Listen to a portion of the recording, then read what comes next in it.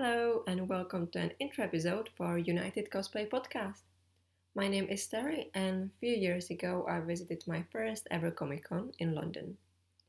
I simply fell in love with the beauty of cosplay there and was left in amaze of how incredibly creative people can get.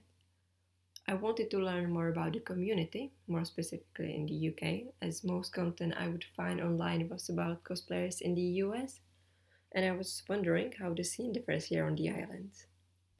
So, yeah, that's what the podcast is basically about. I talk with different cosplayers about various topics such as competitions, different types of conventions, cross dressing, and much, much more.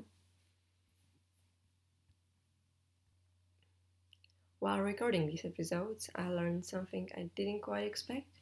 Obviously, I hope they would all be nice, but I had my worries, especially after reading some stories from cosplayers in the US where they had bad experience of being part of the community. And even though it doesn't stop them from cosplaying, thank God, it can be discouraging. Not everyone is of course like that. It was few cases, but it made an effect on me and I was worried what the community in the UK is like.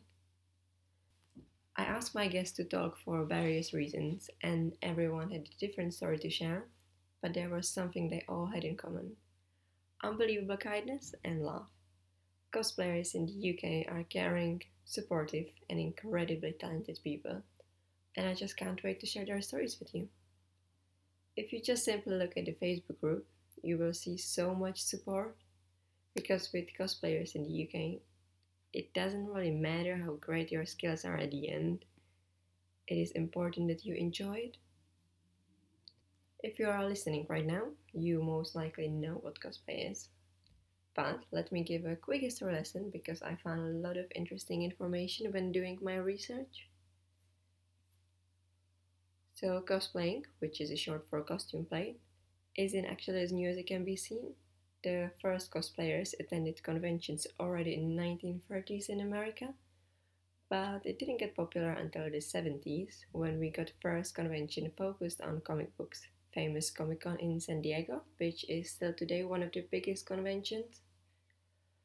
In that time, Star Wars and Star Trek became popular as well, and that of course played a significant part in making cosplaying big.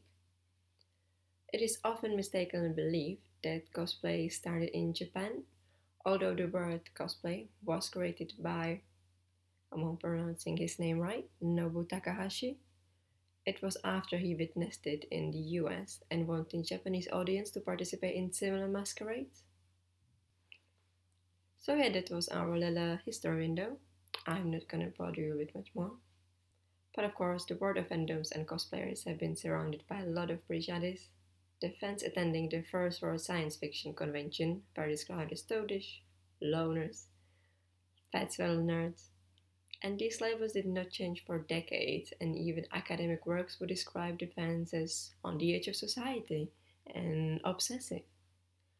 And even though the culture is much more accepted nowadays, many of these labels are still used by some people, but hopefully that will change as the fandoms in general are getting bigger and bigger and more people are finding their way into this world. So, yeah, welcome to my podcast once again, and let's get geeky.